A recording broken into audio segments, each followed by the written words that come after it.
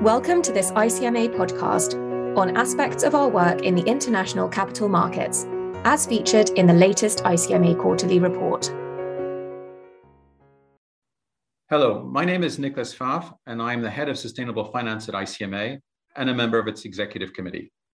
I'm very pleased to provide you in this podcast with an update on the ongoing discussion regarding the proposal for an EU green bond standard.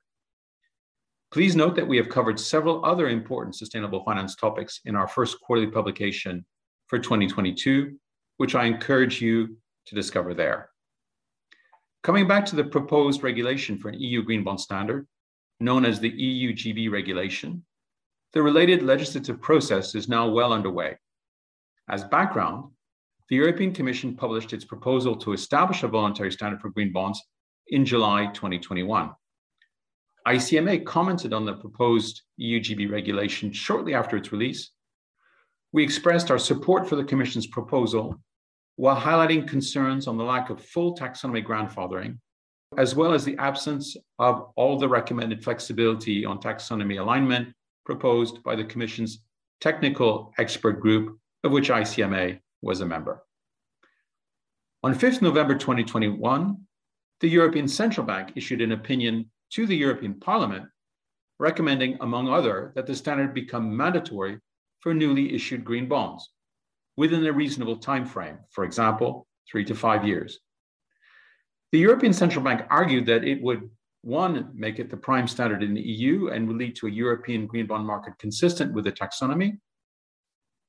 2, mitigate greenwashing concerns. 3, create certainty for markets. And 4, incentivize issuers to apply the EU green bond standard before it becomes mandatory. However, the European Central Bank warned against possible unintended consequences in its opinion, such as issuer flight to other jurisdictions. As the most recent development, the rapporteur of the file to the EU Parliament published its proposed amendments to the draft regulation. These reflect a fundamental shift from the Commission's original proposal and intention. They add new requirements for the European green bond designation and propose that it become mandatory for all green bonds between 2025 and 2028. They also introduce comprehensive mandatory requirements for all new sustainable bonds, so not just green bonds, aiming to regulate the entire European sustainable bond market via the EU GB regulation. The amendments would lead to the imposition of a host of additional requirements relating to disclosures, reporting, and external verification at both the product and issuer level. We believe that collectively these measures would fundamentally change the liability and costs incurred by issuers in the European sustainable bond market.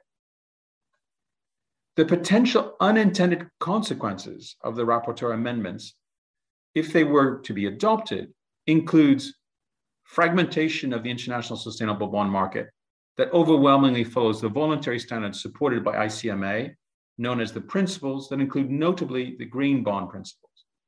We also foresee a high migration risk of European sustainable bond issuers to other jurisdictions and contraction of the overall European sustainable bond market.